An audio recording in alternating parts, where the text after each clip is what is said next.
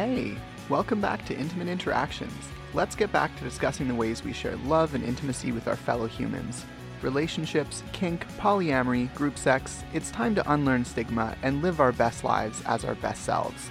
All thanks to my amazing Patreon supporters. Intimate Interactions has no ads but this one. If you want to keep it that way, you can go to patreon.com/VictorSalmon. You get access to exclusive premium content like all of my coping with jealousy stuff. And hey, if that makes you jealous of my patrons, it sounds like it might be time to sign up. Free resources are available at victorsalmon.com/resources, and book recommendations are at intimatepodcast.com/books. Also, my Patreon supporters don't have to listen to this ad. Now, let's talk about the episode. My friend Tilly King is a local genderqueer femme bootblack. They describe themselves as someone with mental illness, and their perspective on intimate violence, both consensual and non-consensual, is nuanced and interesting. I discuss the intersections of service, BDSM, and trauma with them, and we try and make it accessible for new folks by discussing the differences between top and bottom, and dom and sub roles, and how those things are different and similar. We also try and dig into terms like feral, flagging, mommy, and many more.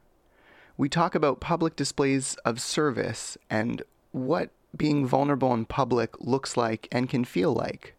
I hope you enjoy listening to our discussion as much as I enjoyed having it.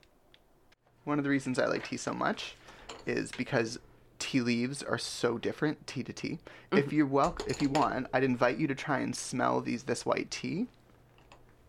It's very delicate. Yeah, it almost doesn't smell the way I tend to think of tea smelling. Yeah. Yeah. Welcome, Intimates. I'm sitting with Tilly. Tilly, did you want to introduce yourself? Because I did such a great job in the pre-interview of figuring out how to introduce you. Sure. My name is Tilly King.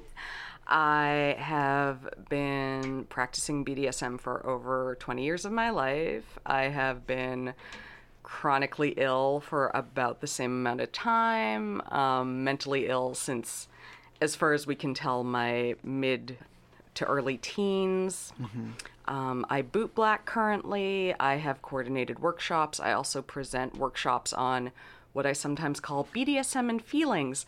So looking at a lot of kind of the more personal dynamics that go into BDSM, especially focusing on bottoming. In my vanilla life, I am an administrator at a nonprofit, and I also host small-scale craft nights, as well as twice a year I do a plus-size clothing swap. That's awesome.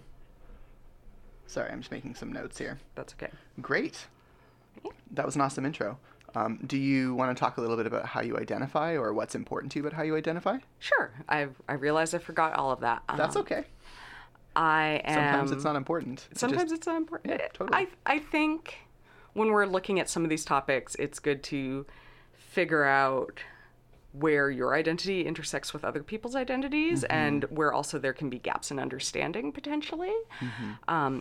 So I'm white, I'm fat, I'm femme, I'm kind of genderqueer, and I have some questions about, I'm currently exploring that space a lot, but cis female. I think the other things, kinky, non-monogamous for, again, about 20 years. I just turned 40, so it's interesting to kind of be looking at this next stage of my life, which is a very interesting thing. I'm a switch. I'm very anti-binary, right? Like a lot of the categories that we slot people into. I'm kind of like, but what? I understand why labels are important. At the same time, why do we hold them so tightly? Yeah. I totally couldn't agree more. I personally am very much that kind of human myself, in that I'm currently trying to answer some complicated questions about, how do I feel about gender? I certainly feel like I like painting my nails and doing my lips. Although at the end of the night, I hate having to use makeup remover. What the heck is that noise? I recently went out and femmed myself up and went with a friend to a bar, which I normally don't do. And then at the end of the night, I was like, I hadn't brought makeup remover with me. We were traveling, so I was using like hotel lotion. And I was like, why? Why is there so much goo on me? So much goo and glitter. I have definitely used hotel moisturizer before to try and get like lipstick off. Yeah. And I'm a really big fan of the like matte finish, stays put, doesn't go anywhere, so that I can eat and drink stuff. I mean, eating's always kind of a challenge with lipstick, but like drinking stuff, if I've got like a really good like matte finish lipstick, it's not going anywhere. And kissing and things like that. And you don't make a mess on people or like get your makeup. Your makeup doesn't become their problem. Exactly. Yes. But then when you're trying to scrub it off with hotel moisturizer, it's like, this is not micellar water. No, it's not. No. Although coconut oil is amazing. Oh, yeah. Like when I'm at home, I basically smear coconut oil all over my face and then wipe everything off with like an old rag. Awesome. This is literally my beauty routine. That's great. Yeah. All right. Let's start talking about etiquette and protocol. Okay. So first, you want to talk about what bootblacking is for the poor souls who don't know what bootblacking is? Oh my goodness. So bootblacking, I think of it often when your BDSM or leather hobby develops another hobby. So it's basically care for boots or shoes, leather garments or items.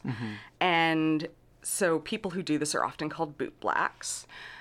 At many scenes or bars, you'll find someone with a stand so that someone can come and sit and get their items done when it's on them. Not everyone prefers to get the items done when it's on their body, but that does seem to be the more popular way to do it.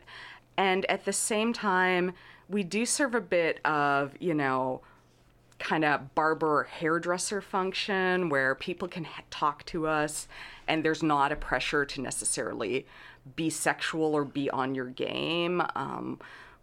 We can help people feel more confident. Like when all your gear is done and shined up and supple against your body, you tend to be a bit more confident and sexy. So there's also the feeling of watching that transformation happen is really magical. I'm happy you used the word transformation because as you were talking, I was thinking that sounds very transformative. Yeah, so bootblacking is definitely one of the functions we do besides literal preservation and restoration of people's leather gear, because even though leather is super durable, it does need a certain degree of care. We also do a little bit of caring for the individuals within the community. Caring for the individuals within the community. So this is where being a bootblack kind of transcends just caring for the item and becomes more about that. Not even necessarily hairdresser, but that sort of community function. Yeah, definitely the capacity and possibility to share an intimate moment of care with an individual that maybe you have a relationship and maybe you don't have a relationship with these people, and to support them just feeling either a little or a lot more better about themselves in that evening. Yeah, so does that tie into the feeling of wearing something that's been cared about by someone else? Is it about caring about people by caring about their things? For me, definitely. I definitely see that the leather objects, like, they do hold a certain amount of power and sexiness and potential within themselves.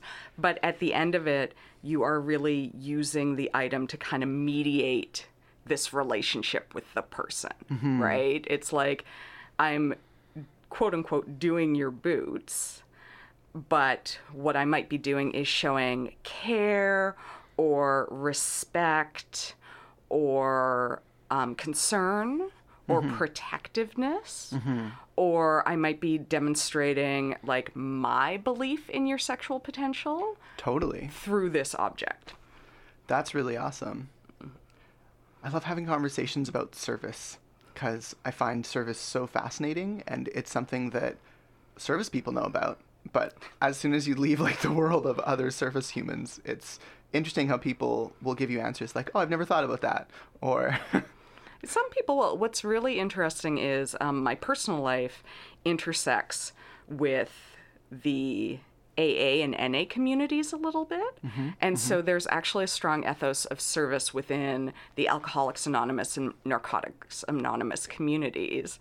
And so it's actually a little bit easier to talk with those people about service, like what service does for you personally, what service does for other people personally, what service does for communities. And I'm very, like, service is one of those things that it's like an onion and you keep peeling it back. And right now I'm developing a theory about how service is a distinct and separate orientation from the ideas of top and bottom and dominant and submissive, which I could go on and on about, but I haven't written that workshop yet. I'm still working on the theory. I mean, that sounds really fascinating because to me, I feel like, and I hate to use love languages, but sometimes they're so convenient. I hate to use them because of their origins, but let's just go with it for now. Service is its own unique, separate love language, and I've noticed that independent of topping and bottoming or doming and subbing, I say or not because they're similar or the same, but because they are distinctly different. Do we need to go into that? Let's really briefly go into that. Do you want to give us a really brief description of the difference between top bottom and dom sub? So how people often talk about the roles of top bottom and dom sub, and this is such a thumbnail description. So if you're interested in any of these, I fully encourage you to go out, do a bunch of research, have a bunch of conversations about these topics. So top, when we're talking about BDSM or even sex, top is often viewed as the doer, the person who is actively performing an action. And bottom is often viewed as kind of the doee, the receptive partner, the person the action is being done to. And I'm deliberately being super vague because you can insert any activity into this dynamic and break it down there. And some people are switches, which means that they can do either or depending on their mood or the partner or the day, or maybe they were the top 5 minutes ago and now they're the bottom. Or they could potentially do both at the same time by bottoming to one person while they're topping another, which is complicated and fun. It's true, complicated and fun. It's a balancing act.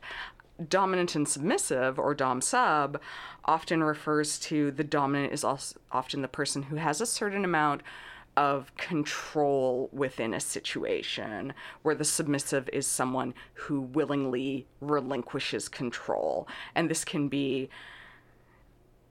people often talk about the ideal of 24/7. So like in your entire relationship with this person all the time, someone has control and someone has less control. And I think more frequently it's during certain delineated segments of times or spaces, times or spaces that someone has control and the other person has relinquished control. There are also switches in dominance and submission. It can get really complicated. For example, I often say that dominance is a service I provide. Totally get it. Yeah. But how can we explain that to folks who don't get it?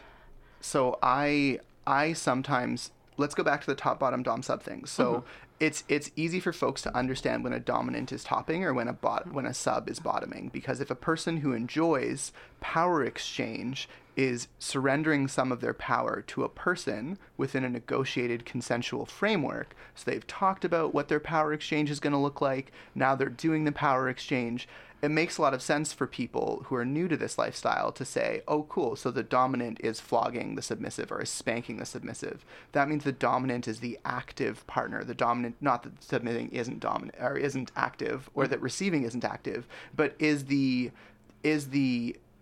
subject of the action. They're the individual that is doing the thing. It is altogether possible, however, to reverse that and say, I really want to bottom because I get really endorphin high when I receive this kind of sensation. Hey, submissive of mine, would you be willing to provide this sensation? So in this case, this could look like a submissive beating up their dominant because their dominant just really wants to have that release, or any of the other myriad reasons people do BDSM. So there are definitely submissive tops. An easier one to understand might be if a dominant wants a submissive to give them a massage, and they get a pleasurable massage or a sadistic massage, or a really, to be clear for folks that are newer to this stuff, that would be like a really hard massage that hurts a lot. So in the case of the dominant, it would be a masochistic massage they're receiving. Mm-hmm. So you can see very quickly how complicated top and bottom intersects with dom and sub. So when we start talking about service and what that means, service can mean a lot of things. And I think traditionally it's been boxed into the submissive top area. It can definitely fall into other areas as well, though, I think. Oh yeah, there's this very robust and well played out stereotype that service is something submissives do, or that bottoms occasionally engage in. And I am right now interested in speaking to people who identify as tops or dominants who also provide service. I definitely identify that way. So Excellent. You are in the right place. You and I might have to have a research conversation later. We might need to have a research conversation. And it's so easy when you're a service-minded human. We'll get into burnout later. In fact, I'll just make a note here to talk about burnout. But it's so easy to overextend yourself. We need to talk about burnout very badly for the sake of everyone and ourselves. I also, in the spirit of talking about burnout, wanted to mention as a side note, this ideal that gets talked about of 24/7 power exchange doesn't have to be your ideal. It can be someone else's ideal. I think it's really important we talk about what our own desires are in relationships. And it's not a slider with MS or 24/7 power exchange on one end, and then perfectly neutral, no power exchange, egalitarian on the other. It's very much like a wibbly-wobbly, timey-wimey thing. Yes. Like, I realize that my ideal is that I will find someone who has the desire that our relationship is based on the idea that they have a little bit of control or power over me, and I agree to this, and even if I'm not enjoying it at the moment, for kind of the long purpose goal of my improvement, or feeling held and confined in a certain way, that I agree to this situation. Except I don't want to be micromanaged. Right. Like, I hate being micromanaged, and I don't want a micromanager dom. I want someone who's like, cool, I know that you floss your teeth every day. I don't need to check in on you. I know that you always take your meds. I'm not going to check in on you. But I do need to check in with you with this thing that you have a lot of trouble with, and that you haven't developed, like, inner boundaries around. Like, that's what I want. And I kind of have something that looks like it's developing towards that in my life. And I find it, it's exciting, and it's very satisfactory that, like, yeah, we don't talk every day because this person knows that I take my meds and floss my teeth. It's cool. But when we talk about, like, time management is the specific thing we're working on right now. When I come up to a problem where I'm like, I actually can't decide what's best for me right now because of all the things in my head, I have someone to talk to about that. So Totally. Yeah, it's really neat to talk about the intersection of mental wellness and BDSM. I think there's a misperception in the world at large that BDSM is related to mental illness, and I don't think that's the case. But I think for those folks that deal with their state of mental wellness or mental illness, depending on how we frame it, speaking as a person with anxiety and depression, like I would also identify as someone who struggles with mental illness. I think it's really neat to talk about what that looks like when everything in your life has clearer boundaries than it did before BDSM, when you get to talk about roles and responsibilities, and it's just that little bit of structure that you might have wanted or needed. Yeah, and I think that's really important. So, full disclosure, I have bipolar disorder type 1, rapid cycling, which means basically I have a clinical diagnosis of too many feelings. And my baseline without medication is hypomanic. So basically, like, I'd say 75% of the time, I am tuned up. And that's just my normal. Is that hypermanic? Hypo. So that is not quite fully manic. So it's not like I believe I'm ultimately untouchable and I'm not sleeping and I'm not super agitated. That's like manic. I'm hypomanic, so it's just like almost subclinical, but all the time. But all the time, yes. Just enough to be problematic where I often feel like I have a lot of capacity, so I'll make a lot of agreements that I can't ultimately follow up to, or I'll make agreements that have my resources stretched so thin that I don't have any emergency capacity. It can be very that's how it shows up with me. I also have obsession only OCD, so I have intrusive thoughts of violence, which it's terribly unpleasant. And I was diagnosed as bipolar when I was 21, so that's 19 years ago, and I was only diagnosed with the OCD diagnosis about 2 or 3 years ago, because when something doesn't manifest behaviorally, it can be really hard for psychiatrists to figure out what's going on with it. It was interesting. So anyway, when I hit the BDSM scene over 20 years ago, at that point, the watchword of the gold standard of how we do what we do was safe, sane, and consensual. And I was like, oh, well, I'm failing a third of that all the time. And when you think about how common depression and anxiety is, and again, I see no reason why people without more intense mental illnesses, why we shouldn't be allowed to have full sexual expression, of course, of everything we wish, right? So, I'm pretty crazy. There's no reason why I shouldn't be allowed in a dungeon. And in fact, there was a period where doing intense bottoming was actually one of my coping mechanisms for dealing with this hyped up manic state. Interesting. Yeah. What did you find the bottoming provided for you? Basically, my internal world was really intense. As I said, everything was tuned up. So that meant I would get super irritable, but I'd also feel super good.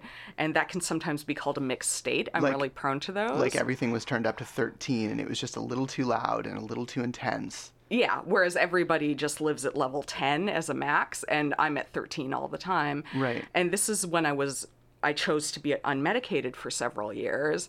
And so having an experience with someone which was intense and connected and really physically intense and allowed me to express intense emotion. I could be really happy. I could be really sad. I could be really struggling. I could be really frustrated because I played with people who weren't looking for a stoic bottom, because that's not me. Find someone else if that's your person, right? So I could experience and express all this intensity that was going on in me all the time. And so that provided an outlet for dealing with a mental illness. Now that I have decided to be medicated, I don't bottom in the same way I used to, which is a little bit of an identity shift for me. But at the same time, that feels like what I need to do with my life right now. Yeah.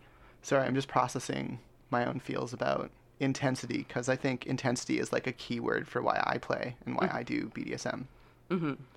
Yeah, I think intensity is a draw for a lot of people, because I feel, so I have no experience not having a mental illness. I don't know what it's like, but you're I can't relate to that. Yeah. Other people can tell me if this is true or not, but my theory from observing people who don't identify as mentally ill playing is, I think everyone craves a bit of intensity, and so BDSM provides a safe, boundaried way to experience this intensity. Yeah. Yeah. And again, the idea of boundaries and consent and safety. So basically you're I want a super intense experience, but don't mark my face. All of that good stuff. So I think there's a little bit of a human drive for it. Yeah, I think it's interesting how some needs that a lot of kinksters tend to have are just needs that vanilla folks will get met by wakeboarding or water skiing or playing really intense contact sports. Or video games. Or video games. Yeah. Absolutely. Or contact dancing. There's a million different activities that meet like connective and intense needs for some folks, and then other folks will be like, "Oh, contact dancing isn't intense for me," or partner dancing isn't connective for me, right? So it's so neat how like different activities do different things for different people. Yeah, I'm also starting to dig a bit in a compassionate way into the relationship between trauma and BDSM. Oof. It's a heavy topic because a lot of people assume that only people with trauma do BDSM. Right, which is not the case. Which is not true. But some of us who do BDSM, including me, we have some trauma in our background. Sure. And there's this combination of there's agreements and consent.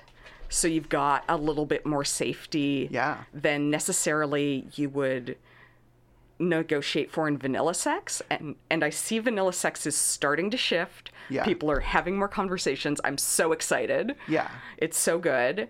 But we have more agreements, we have more boundaries, but also we can engage with some of the things that happened around or with our trauma, and we can do it in a way where either we can rewrite the story, or for me, like one of the lessons I learned as a young Tilly was that, and we should trigger warning this. Hi, people. I'm not going to get detailed, but I am talking a bit about trauma.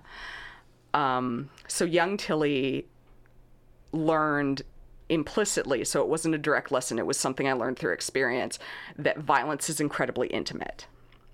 That when you are in a violent situation with somebody, you're really focused on each other. Basically, nothing exists except this transaction.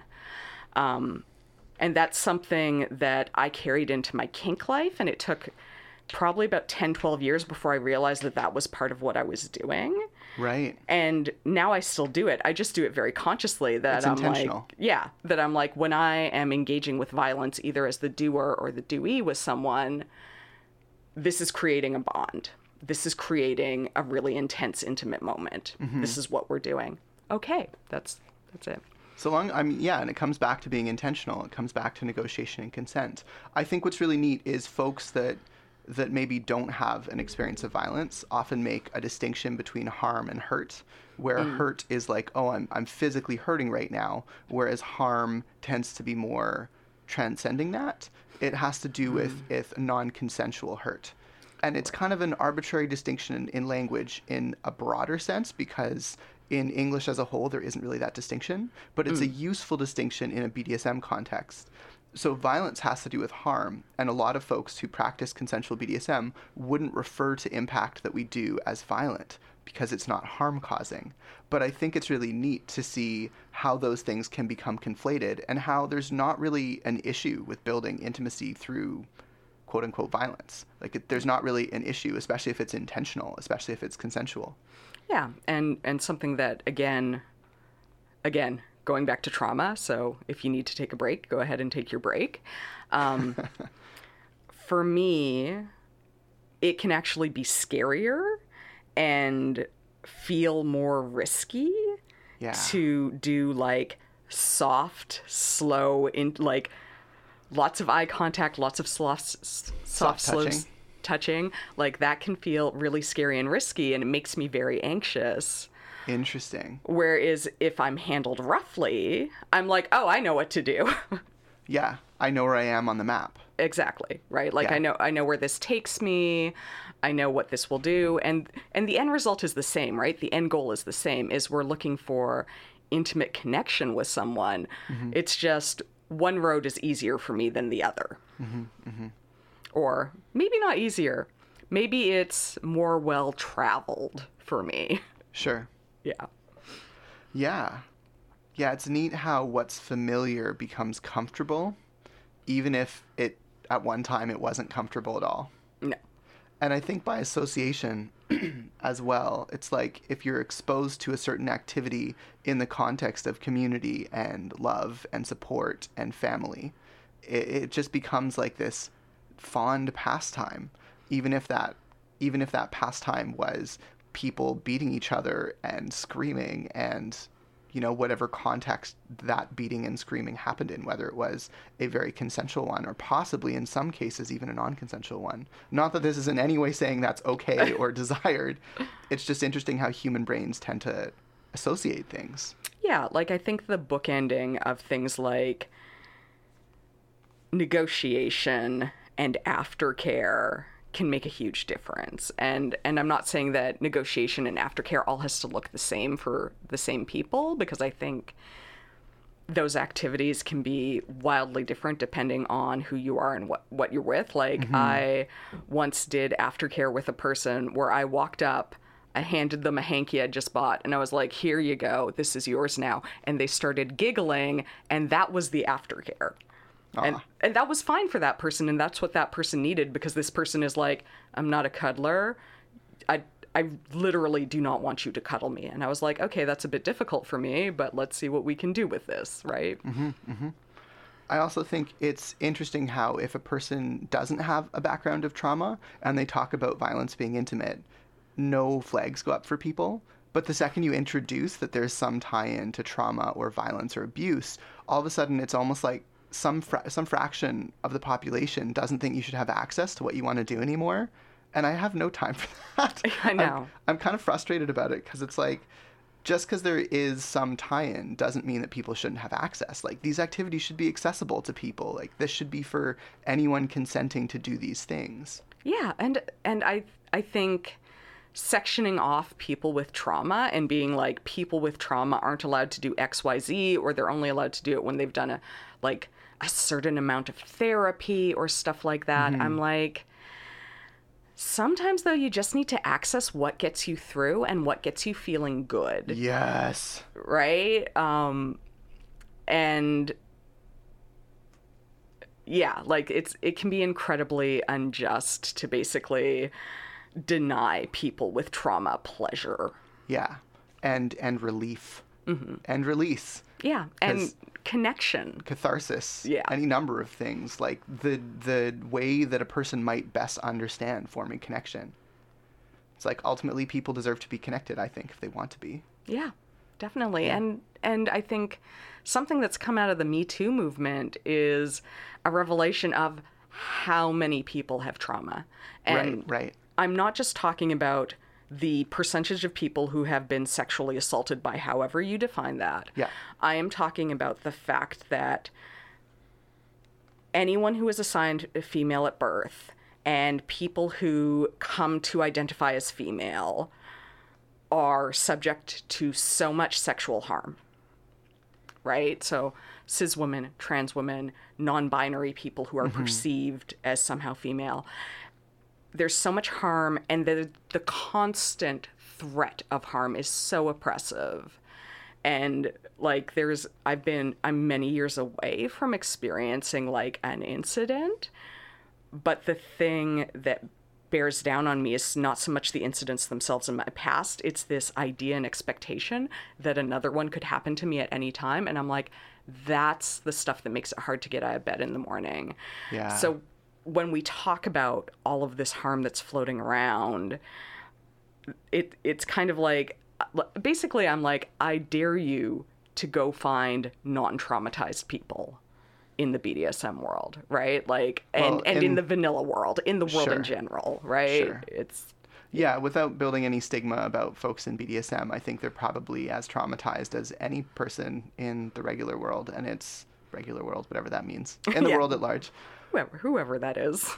But you're right. There's just a very large amount of trauma just in and around humans and the way we interact. And I'm super interested in doing more work myself in being an accountability coach and helping sort of promote healing and restoration in community rather than punishment and restitution in community, which tends to be the popular mode. And when people don't accept whatever punitive measures survivors deem appropriate, it's immediate exclusion. And sometimes that can be necessary. Like, sometimes that's not a bad thing. However, I'm definitely a fan of reintegrative mediation, finding a way to help people become less harmful, whether they're reintegrating in this community that they had harmful interactions in, or whether they're simply going to a different community because they're going to go to a different community, whether a survivor wants them to or not. Like, people are still people, and they still should, deserve some form of connection. Hopefully, they're able to do that in a way that's not super harmful. Yeah. Yeah, and also getting away from corporal punishment, right? Whether it's physical or social, because that doesn't necessarily heal people. Right. Right? Like, is this actually going to is this going to do something positive for the survivor? Yeah. Like, all these questions. Right, that vengeance sort of punitive justice-y kind of way to go about things. Yeah. Yeah. Yeah, it's the whole an eye for an eye makes the whole world blind, not to quote Gandhi, I think. Yeah. Which I'm pretty sure we're in a conversation about BDSM right now. I'm quoting Gandhi, right? All right, I can go with that. Nonviolence.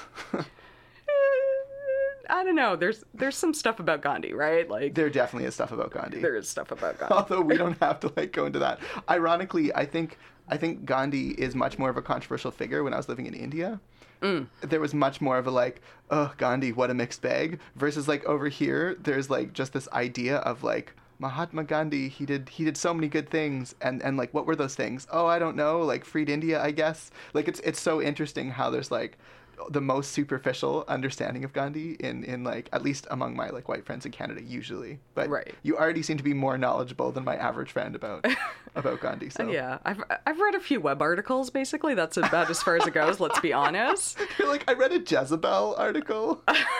I don't think it was Jezebel, but it was definitely in that vein. A couple things came across my news feed where I was like, oh yeah. Maybe not quite the shining paragon that some people think. Yeah, for sure. And it kind of makes sense that the communities in proximity with him would be we know a bit about this Gandhi guy. Yeah.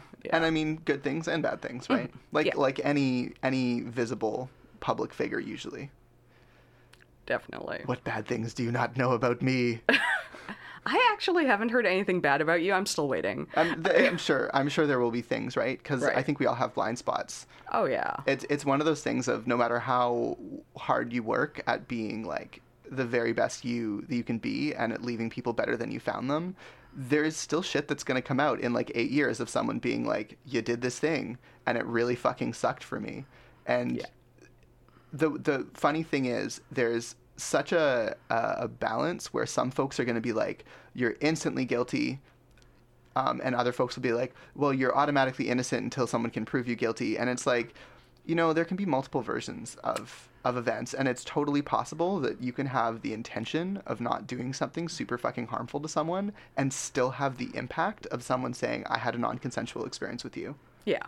And if you look at consent as a subjective internal experience of agreement, then it's really easy all of a sudden to talk about it in a way where a person's that didn't feel consensual to me. And you're wow, that really fucking is awful. It would never be my intention to give someone the experience of non-consent. But regardless of my intentions, that doesn't fucking change how it lands for someone.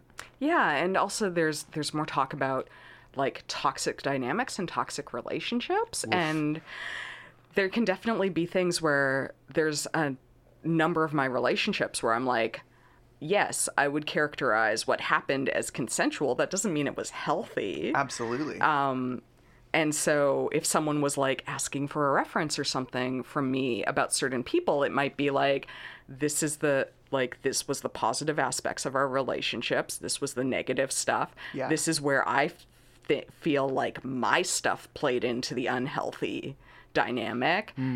And maybe these are the things you should be aware of or watch out for with this individual. You should put this on your radar. Yeah. Yeah. Yeah, that's a more complex way of giving references than simply I had a good time versus this person violated my consent, right? Yeah, again, fighting those binaries. Yeah. And I find references do tend to typically go one of those two ways. Although I'm meeting more and more humans who are much less binary about how they talk about people. Nice. That's really good. Recently I had the occasion where I told someone was asking me for references, and I was you can speak to my ex. We broke up on pretty rough terms. Things didn't work out super well, but I still think that's a valuable person for you to talk to because that's the most relevant for the type of experience we're talking about building together. Sure. Yeah, which was a scary thing to do. Didn't feel like the socially safest thing to do either because I had no idea how this person would react to being approached. But at the same time, I was like, if we're going to build an honest picture, this is what my past looks like. Yeah. These are relationships I've been in. Here's what I've learned from it. Mm-hmm. Yep. Yeah. I respect that.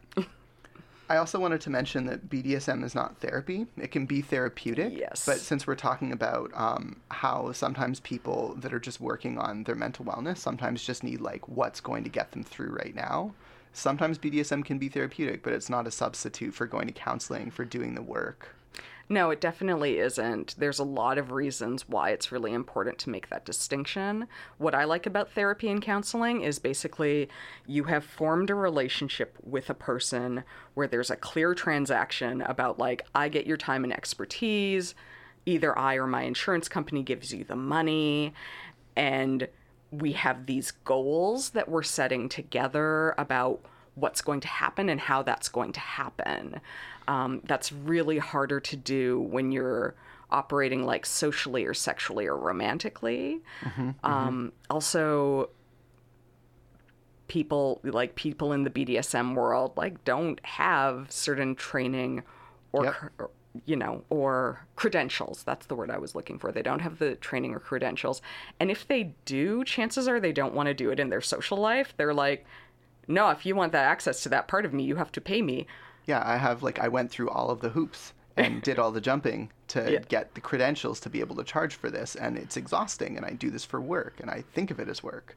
Yeah. Not to mention the oppressive dynamic that femmes get asked to do emotional labor more often than non-femmes. It is true. We are seen as gentle and understanding and available. And people who have those ideas, I'm always kind of like, have you ever seen two femme leather dykes go at each other in a scene before? Because I think none of those, I mean, not necessarily. Yeah. I don't want to stereotype all femme leather dykes, but there is a, there's a reputation. Yeah, I remember one of the times I played with another femme leather dyke, and she ended up punching me into a concrete floor as I lay there sobbing. It was great. But yeah, that is exactly what I'm talking about. I see stuff like that and go, ooh. And I'm just like, wow, that is really intense.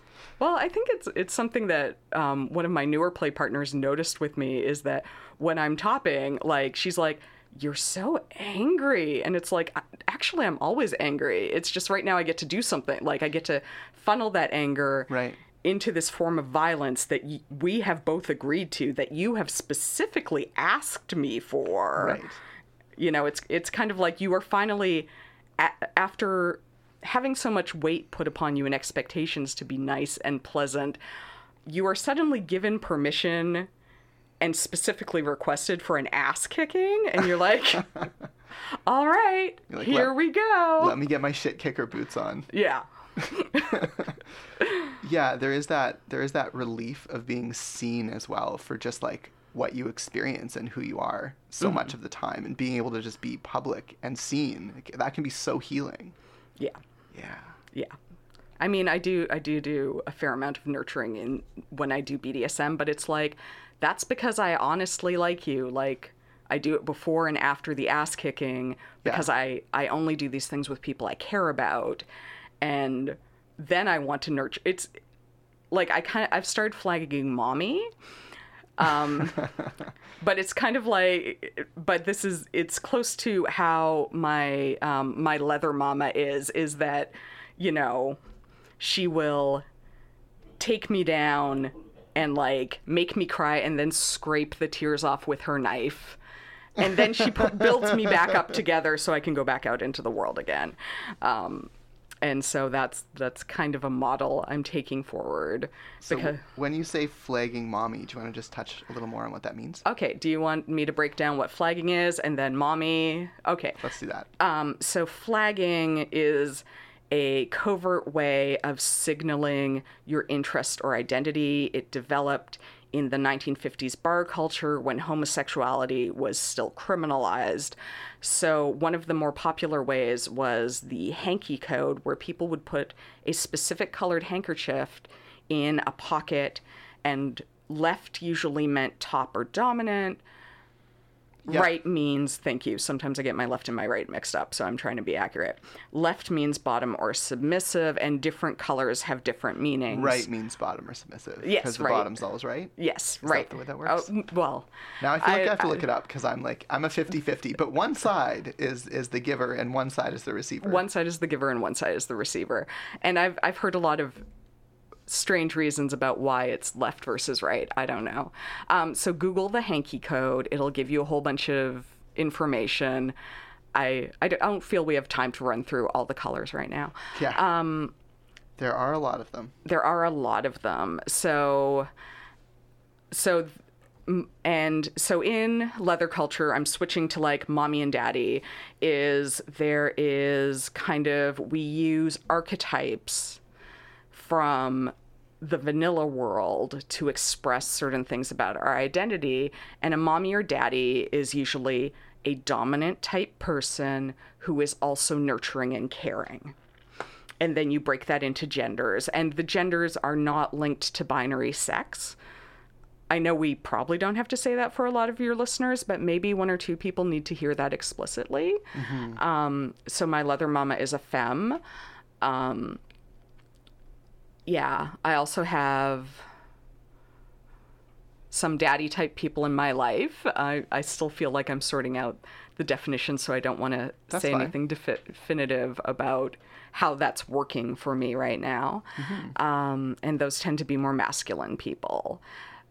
So, and also people who that identity resonates with, right? Yeah. Like people have started calling me boot black mommy because they notice like the nurturing, and I might have to take you out to the back alley and show you what's what. Mama's going to take care of business. Exactly. Sometimes mama has to take care of your business, which not my favorite, but I'll do it. So, yeah, so that's kind of flagging mommy. Cool. Thank you for explaining that. I just wanted to make sure, because we kind of glossed over it, that we kind of went into it in a little more detail, just for folks that were like, wait, what? Exactly, yeah. Yeah. Great. So you've been flagging mommy recently. Yeah. And this relates to your leather mama and how that's being modeled for you. How do you feel about other people talking about you as a boot black mommy figure or mommy? So it's pretty new. It's really funny because I identify as feral a lot, mm-hmm. Which is something we didn't talk about when we talked about my identities. But especially in leather, I talk about being feral. I talk about kind of not necessarily coming up through a traditional path. I didn't have a lot of mentors or formal mentors when I was kind of learning my way in BDSM and leather and who I was and who I wanted to be. And I tend to be a little bit scrappy and a little bit chaotic. And so to have people see me and recognize me and hail me as more of like an elder or like a matriarch or someone who can be a bit like it's a little bit frightening, it's a little bit intimidating. But at the same time, I realize that I'm like, I do have quite a bit of experience and I do have a lot of strongly held opinions. Mm-hmm. And I do have values and ethics. And I try to hold them in a way that is gentle and compassionate and allows for a lot of people to have variations and be who they are and come from the different places they're coming. So I feel like I've grown into it, but it's still pretty new. Mm-hmm. So when you think about boot blacking as a public display of service, I'm curious how that relates to performance and what needs get met for you related to like being seen performing well. So there's definitely an aspect of performance for me in boot blacking, and the aspect of performance for me is the fact that my boot blacking reflects who I am as a person, mm-hmm. but when I'm boot blacking in public, I am careful to hold back certain aspects of myself that maybe they feel really vulnerable or maybe they feel really intimate, so that those parts are safe, so that I can still have this public persona. It's kind of like Tilly 2.0. Tilly 2.0 boot blacks, whereas the core Tilly is still held and safe inside myself. So when I am performing service publicly, it's really hard because I view service really subjectively. So, like, how do you define performing service well? Right. I think the most important thing is not making a major gaffe, like not doing something that requires fixing someone's boots. That's something I think all boot blacks worry about. Sure. Is not doing, like, it's really hard to do permanent harm or damage to a boot, which is great, but not doing something where you're like, oh, you'll have to leave these with me while I strip them, and then you'll be wandering around without your boots. And right, like that's something we want to avoid. I think it's also, I want to be perceived that people leave my stand feeling better. Right. So that the boot blacking, no matter what it looked like or how that interaction was in the stand, is a positive for the people who seek it out. Mm-hmm. It touches back on leaving people better than you found them, almost. Yeah. So tell me more about identifying as feral. I'm curious to have you dig in. Is that more predator-prey style feral? What's really funny is I kind of went into hiding for 3 years for mental health reasons, and then I came out and everyone's identifying as primal and predator-prey. Right. And I'm like, I'm not sure what all of that means yet. I haven't dug into how that works, really. I definitely, it definitely gets to a bit of not quite humanness, right? Like identifying more with like coyotes and raccoons and scavengers, so right? It's interesting because the first thing that came to mind was a raccoon that was like sitting on a tank made of like garbage cans that had been like refurbished into a tank. And it was like, give me all of your garbage. Give me all of your garbage, right?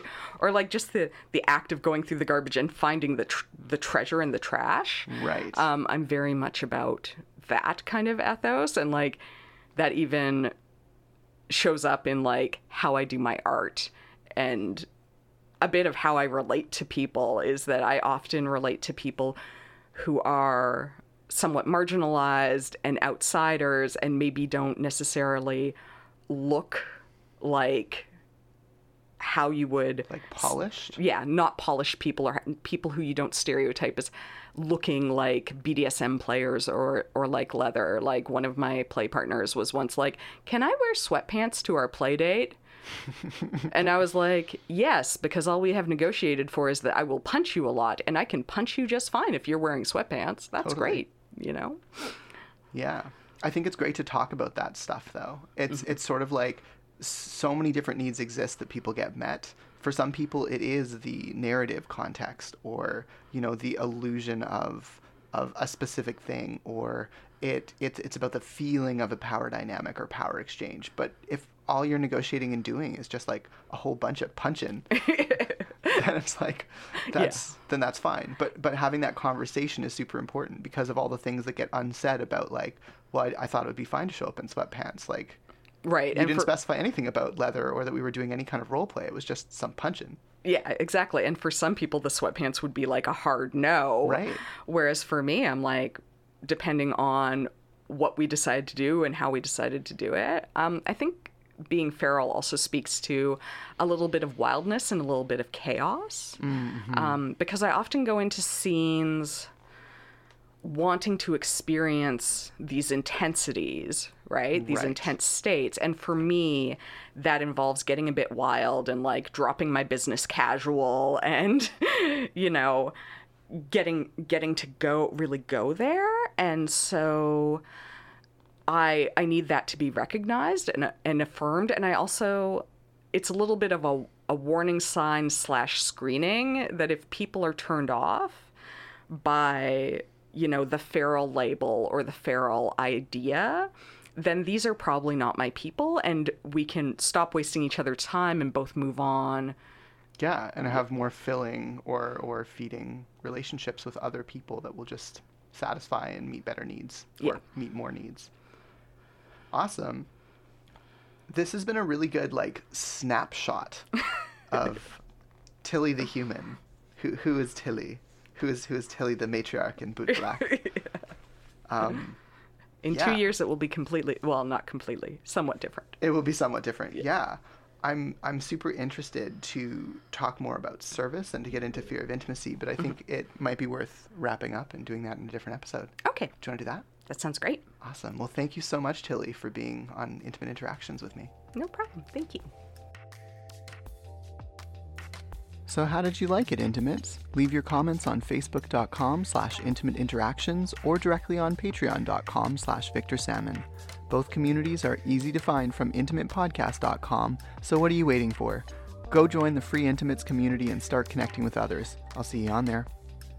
Disclaimer. I apologize if I said something that hit a nerve or played off a hateful idea or stereotype. I'm open to being called in. Chances are, in 6 months, I'll look back aghast and see something problematic I've since grown from.